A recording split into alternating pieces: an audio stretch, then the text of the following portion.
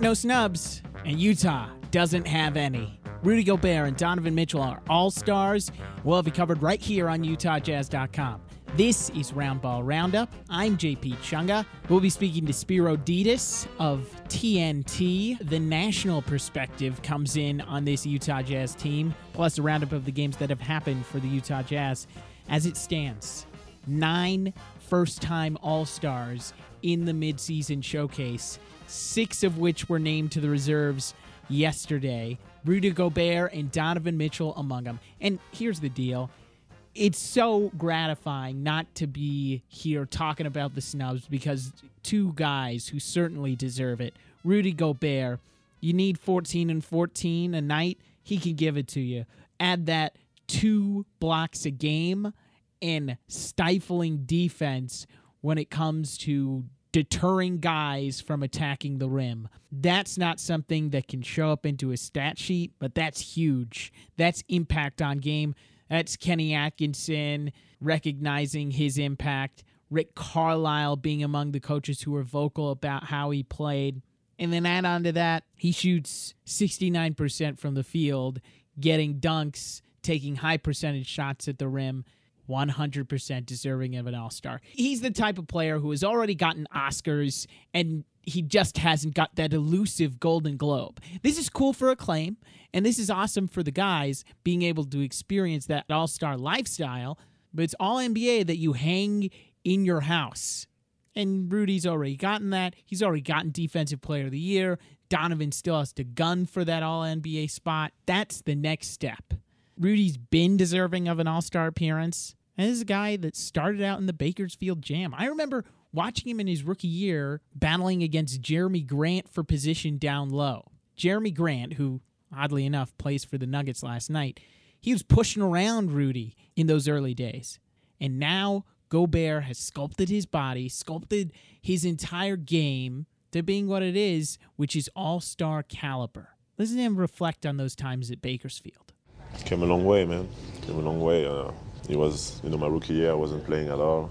But I knew that, if I kept working hard every day, I will be able to become, a good player, a very good player in this league. And I don't feel like I've scratched, the surface of who I can be as a player. But, it's great to be able to get rewarded, a few times. It's quite a way to that red carpet that he'll be walking on when it comes to Chicago. Donovan equally is deserving, and this is cool for him as a young player to be recognized in the way that he is, as being on a winning team, doing winning plays, playing winning basketball. 24 points, 4 rebounds, 4 assists, shooting a career-high effective field goal percentage at 51%, career-high just in total field goals at 45%, career best on 2-point shots at 50%, and he's inching closer to matching his career high when it comes to 3-point percentage at 36.1%. Donovan in year 3 has used the motivation of failure in Houston to get him to where he is right now. 4:23, walked off the court, cried in the locker room, said to myself, I'm going to do whatever it takes, to come back and just be better. Not so much just to be an all-star, but just be better, as a whole. I think I've done that. I think there's more for me to do. But that one for me for sure really hits because that was a moment where it was really a low point. After having, a pretty good rookie year, you come in and expecting kind of something similar, and then you don't get it, and I think that was for me, that was one of those moments for sure. The numbers have just gotten better and better for Donovan as it continues, and he uses that motivation of that playoff series. And how high him and Rudy take this team will be the thing to keep an eye on when it comes to March, April, May and June. How deep in the postseason can this team take it? It's going to be up to those 2 players. This also establishes them in the All-Star conversation forever going forward. It's the reason why Russell Westbrook made it. Now, Russ turned it on over the last couple of months and weeks, being able to carry Houston while James Harden has gone through his slump. But once you get in the All-Star club, you're starting to get into that conversation every single year as a result of your play. Now, they're going to be very deserving going forward. But once the All-Star game's here in 2023, it's going to be a huge boon. Utah scoring 2 All-Stars, first time since Memo and Boozer, and now with the new wave of players. One, a defensive dynamo, and then the other being the offensive juggernaut that Donovan Mitchell is. Super cool for those two guys, and we'll have you covered on UtahJazz.com during their entire All-Star experience. We will have team coverage live from the Windy City, from cold Chicago. Just check us out on UtahJazz.com, on all the social pages, at UtahJazz, at UtahJazz on Instagram, and at UtahJazz on Facebook. Two of the games which don't carry as much positivity as the All-Star announcements. 3 losses. First time that Utah has done that since early December when they went through a down stretch. Started the week off with a loss to the Houston Rockets, 126-117. No Harden, no Russ, just Eric Gordon. He went off for half 100, 50 points on 14 of 22 shooting, 6 3-pointers for the guy. Even got help from ex-Jazz man Thabo Sefolosha, who went for 9 off the bench. This was a tough one where they didn't have a player over 6'6" in many of lineups, playing a bunch of hybrid groups out there. It affected the way that the Jazz prepared, I'm sure. It made things very janky when it comes to defending a team like that. Donovan Boyan combined for 66, showed very well. It really came down to something that Quinn Snyder has highlighted on when it comes to defending. Want to defend by giving up mid-range shots, which featured in another game this week. Funnel things to Rudy Gobert, and don't foul. Well, they did foul. Houston makes 49 trips to the free throw line, converting 35. If you're giving a team 49 trips to the charity stripe, it is a tough one to win. And it turned out to be that way for Utah. Eric Gordon, just looking at him, he went 20 times to the line. If Utah can play better defense and not fouling, it'll go a little bit better. Follow-up game against San Antonio didn't yield the results that Utah wanted, 127-120. This was another weird result. The Spurs were amazing in the mid-range.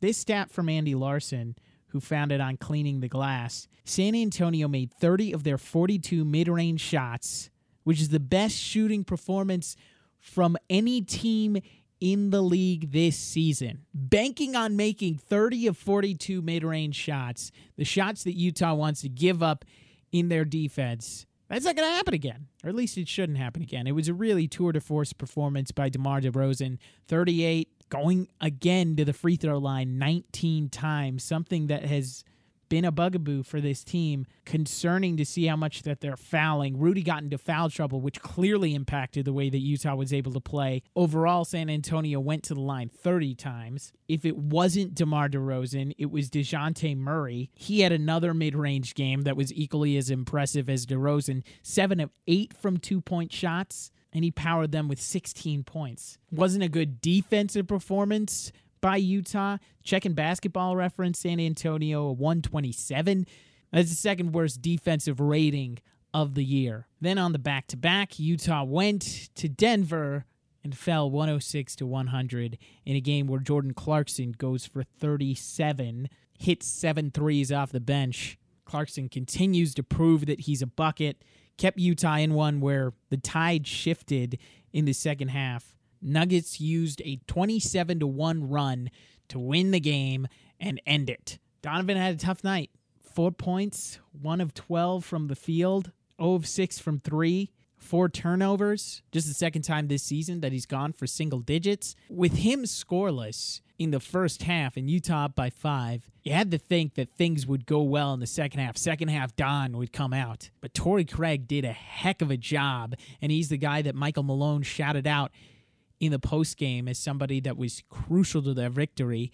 The Denver head coach continued in calling it the best win of the season for Denver. Shows how much respect that Utah gets from around the league. And Donovan didn't score until the last quarter. If he's going to be stifled, then other guys need to pick up the mantle. And you made so many moves in the offseason to get Bojan Bogdanovic. He had 18. Rudy Gobert had 21 and 11.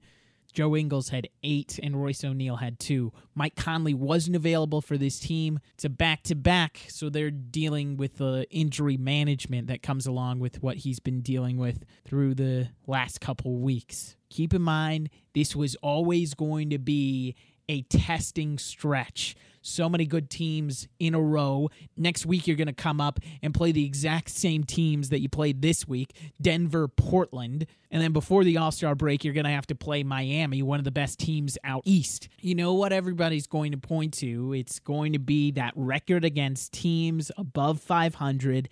Utah drops to 9-12. 23-4 against teams below 500. That record against teams above 500 doesn't really mean much when it comes to the postseason. Then it comes down to matchups. All the teams in the playoffs are worthy of their salt. So once you get there, who's going to have the best matchups to win the game? Utah, mind you, during this stretch has beaten Dallas at home. They did it in an impressive manner. Against Denver, they lead for a lot of the game. That 27-1 run kills them. Record against teams above 500, it matters, but 9-12 is very competitive with the 5th seed, which is Dallas at 9-12. 6th seed is 11-10, and then once you go 7 through 8, everybody down, it's worse records than that 9-12. Above you, the Clippers are 13-9 against teams above 500. Denver's 13-8.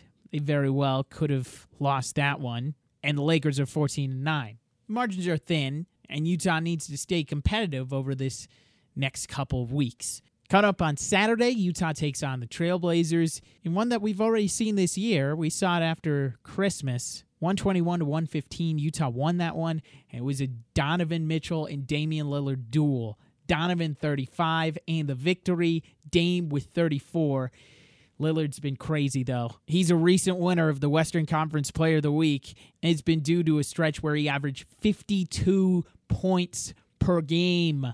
In his last 6, he scored 30-plus. Against Houston on Wednesday, he records his first triple-double, 36, 10 rebounds, 11 assists. We'll see what Utah does against him Saturday night. It's going to have to be something huge. And with a team like Portland that's fighting to get into playoff conversation, they're 3 games out of the 8 spot. Get ready for a fight. That team has won 3 of the last 4. They got the Lakers tonight, so you can watch them on ESPN. Once again, if CJ and Dame get cooking, and then Carmelo, who's turned into their 3rd option, they can be very competitive. So we'll see what that yields come Saturday. Before we hear from Spero Dedes, thank you so much for subscribing to the program. We'll be announcing the winner of the Donovan Mitchell autographed jersey contest on Monday. New subscribers, old subscribers, you know the drill.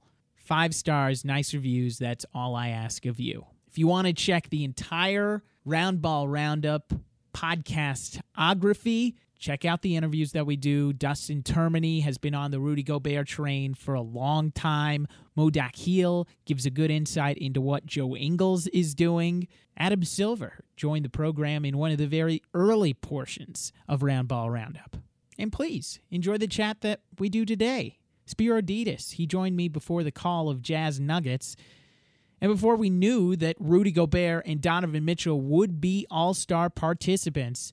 So this conversation is talking about the team generally. And Spero's a prince of a play-by-play voice. Thank him on Twitter, @SperoDedes. We start out, though, with his roots in this league. He served 6 seasons as the play-by-play voice of the Los Angeles Lakers, had the opportunity to call 2 championship victories for Kobe Bryant.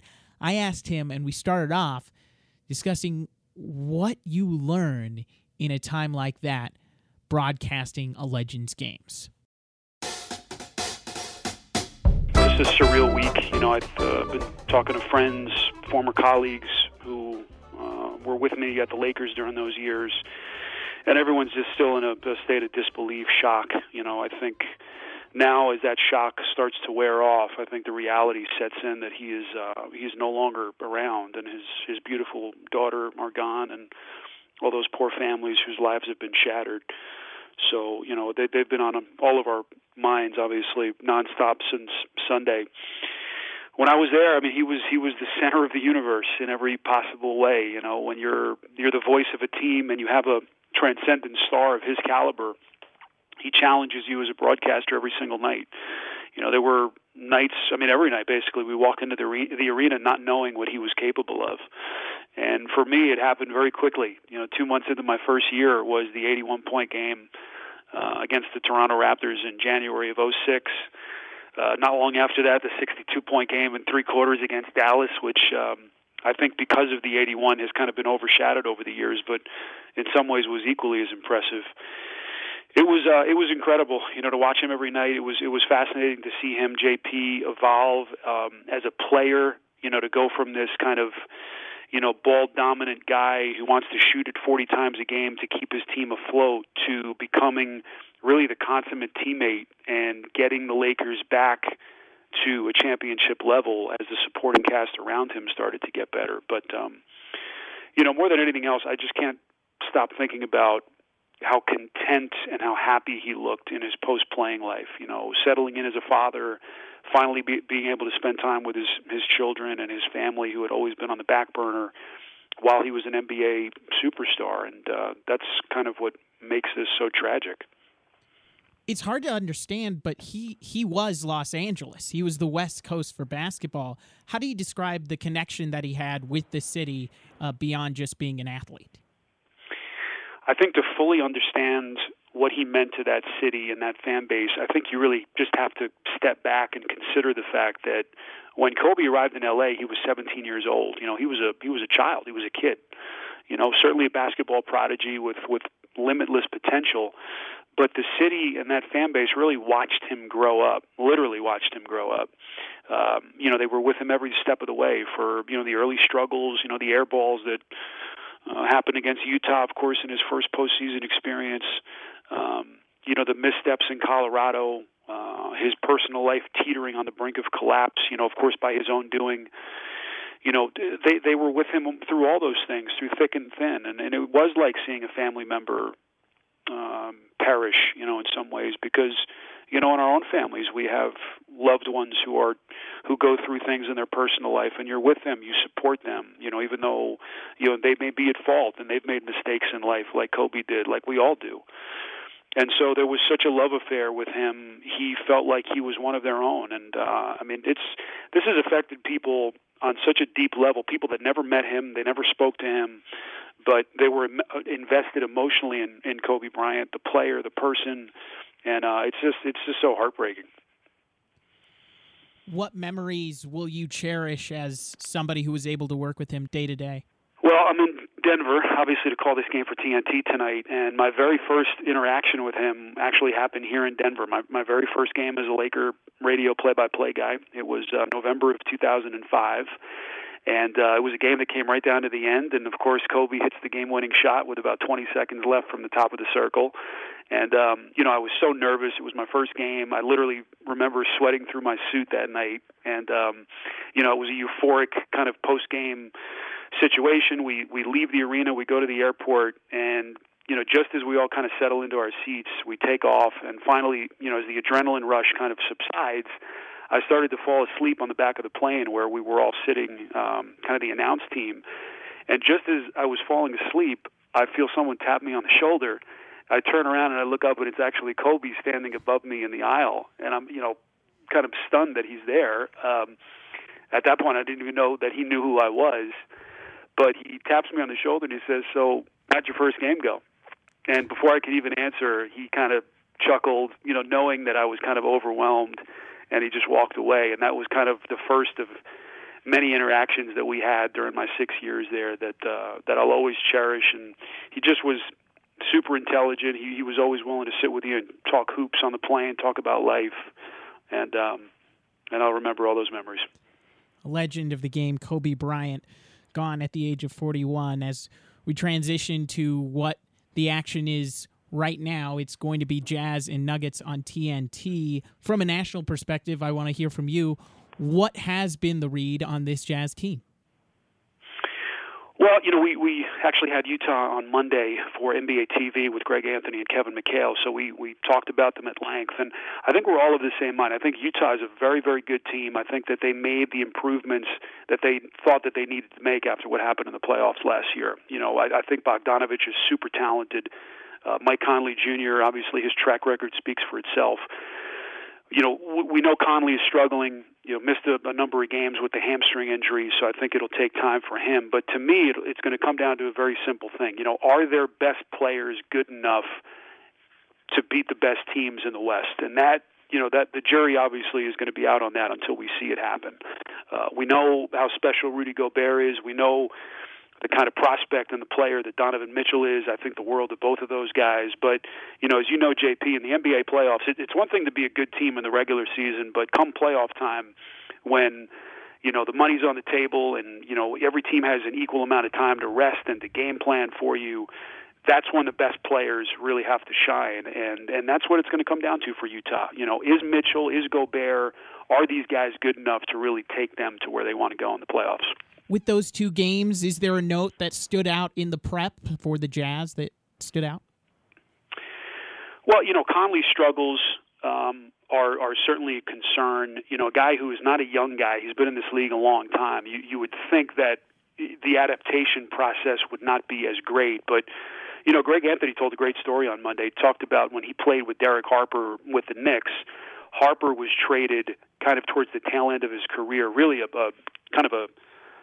really terrific player. People of this generation probably won't remember Derek Harper, but a very, very good player. Traded from Dallas to the Knicks, and once he was traded, his first couple of months were just, he was awful, and people were just kind of stunned at how much he was struggling. And he kind of equated that same thing now to Conley. It takes time for these guys. Their families are uprooted. Their personal lives are kind of turned upside down. So I think, if assuming Conley can get back to the player he's been, I think that's going to be a huge thing for Utah. The other change that they made, obviously moving Ingles to the starting lineup, clearly has worked. Again, to me, it's just going to come down to their best players, once the end of the season draws near and we get into the playoffs. One of those best players, Rudy Gobert, what's been his standing compared to other bigs that you've seen during the entire year?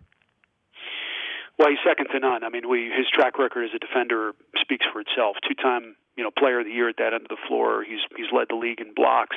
To me, with Gobert, it always comes down to offensively. What is his ceiling? Can he continue to improve and become, maybe not as dominant offensively, but close to that? There are nights where he looks like he could be that player. Just a couple of days ago, he had that huge game against Dallas in the win. To me, that's the next step with Gobert. Can he become a consistent, legitimate threat offensively? For the most part, he can, but I think he still has a couple of notches to go up at that end of the floor. And if you're looking for ways and kind of areas that this Jazz team can go from really good to legitimate championship contender, I think that has to be at the top of the list. What's impressed you about Donovan Mitchell? He arrives on the scene as a streaking star, leading the team to the playoffs. Second year continues to do that. What have you seen out of him in year three? I just love his temperament. He's got a lot of Kobe in him, to be honest with you. He's got that fearlessness that you love, the talent, the athleticism. He's such a specimen. And, for a guy who lacks height, he makes up for it in so many other areas of the game. His intangibles are through the roof. It was interesting to see him struggle in that first-round series last year in the playoffs against Houston, and I kind of wondered what he would be like coming back from that. I think this is a big year for Mitchell. Everyone assumes that ascension for these players is a given year to year, but it's not. You have to continue working and continue to hone your craft, going back to what Kobe was as a player and so many of the stars that we've seen over the years in this sport. And I think he's proven this year so far, he could very well be named an all-star later tonight, that he is willing to put the work in, and we're seeing that. But, he's going to learn here, and I'm sure he's learned already that, the higher his ceiling, the better he plays, the more the expectations will be on him. And these next couple of months are going to be very telling to determine just how good he's going to be this year and just how far this Utah team can go. What's the level of respect for a coach like Quinn Snyder? I'm sure a guy like Kevin McHale, who is a former coach, Greg Anthony, guys that you've worked with, really admire the things that he's trying to establish on this Jazz team. Love Quinn. They love Quinn. We talked about him at length on Monday. His preparation, his X's and O's, I think you can put up there with any coach in the league. I just like his temperament as a coach. I think especially in the NBA, maybe different than college and other levels of the sport, it's such a fine line as a head coach in terms of, being a hard-line guy and also pushing the right buttons, putting your hand around a guy and really building the trust. And I think, when you watch Quinn interact with his players, it's clear that these guys trust him. He's honest with his guys. which is a hard lesson that I think a lot of these head coaches, learn very quickly. You have to be honest with these players at this level. If you lie, if that trust is broken, I don't think you could ever get it back. And I think Quinn understands that as well as anyone else. And we've enjoyed spending time with him the last couple of years. We'll sit with him tonight for a couple of minutes, but I love everything about him. What stood out in your interactions with him? When we get to talk to him, it's just him being a basketball savant, willing to talk basketball philosophy throughout an entire discussion. I just love it because I learn things from him. His basketball mind is so clear when you sit with him for 5 minutes. He thinks the game through. He's 10 steps ahead of where you are, in terms of what you're seeing on the floor on a given play. He's willing to answer questions. You can kind of take him anywhere in a conversation. He'll be candid with you and honest, which, we've spent time with all of these coaches around the league. That's not always the case. So it's something that I've appreciated with Quinn. He's a guy who's comfortable in his own skin, and he can coach his tail off. I mean, that is obvious when you watch him coach these games and interact with his players. And I'm looking forward to sitting with him tonight. What jumps out in this matchup between Denver and Utah? Well, the big man matchup for sure. Jokic and Gobert is going to be terrific. Jokic is such a unique talent. A guy at his size, his body type, to see him evolve from a kid who was picked in the second round, to last year being in the MVP conversation is just incredible. It's just fascinating how some of these guys slip through the cracks and fall so far in the draft and then become these superstar players. And I'm, at heart, I love the international guys, going back to my family background. So to see a guy like Jokic have that success and of course, Rudy have the success, I just think it's awesome. I love what the league did, pushing the start time to Utah's game the other day so that the game could be seen in Europe and his native country in France, which is really awesome. And I'm just really looking forward to seeing those two guys battle tonight, two potential all-stars. How different is it to see bigs actually being the centers of a couple of teams when you look at the entire league and how it's getting smaller? Yeah, we were just saying the same thing. The league is so cyclical. I kind of miss having those classic post players. I grew up in the late 80s and 90s with, the Ewings and the Olajuwons and these guys who were back to the basket classic postmen.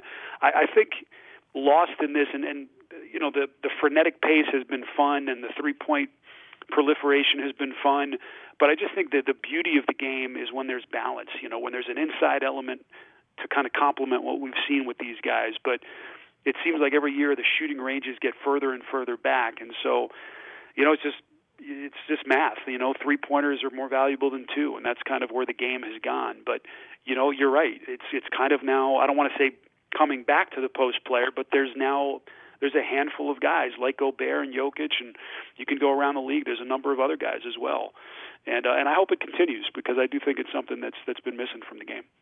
It's a matchup that I'm sure basketball fans will be really enjoying over the coming years as Gobert and Jokic battle between themselves. Before I let you go, since you already brought it up, your admiration for the foreign player and your Greek roots, tell me how to pronounce the last name of the Greek freak out in Milwaukee. It is Giannis. It's not Giannis. Giannis, like with a Y sound, first of all, for his first name. And it's Adetokounmpo. Adetokounmpo. Yes, very good. It's actually pretty good. I have to say, I'm very impressed with my broadcast brethren. They've come a long way the last couple of years. And I have to say, when they were calling him Greek Freak, like year 4, I just cringed. I mean, it's about time we learned how to pronounce his name. It's impressive that he's gotten the country to pronounce his name. That's how good he's gotten. Yeah.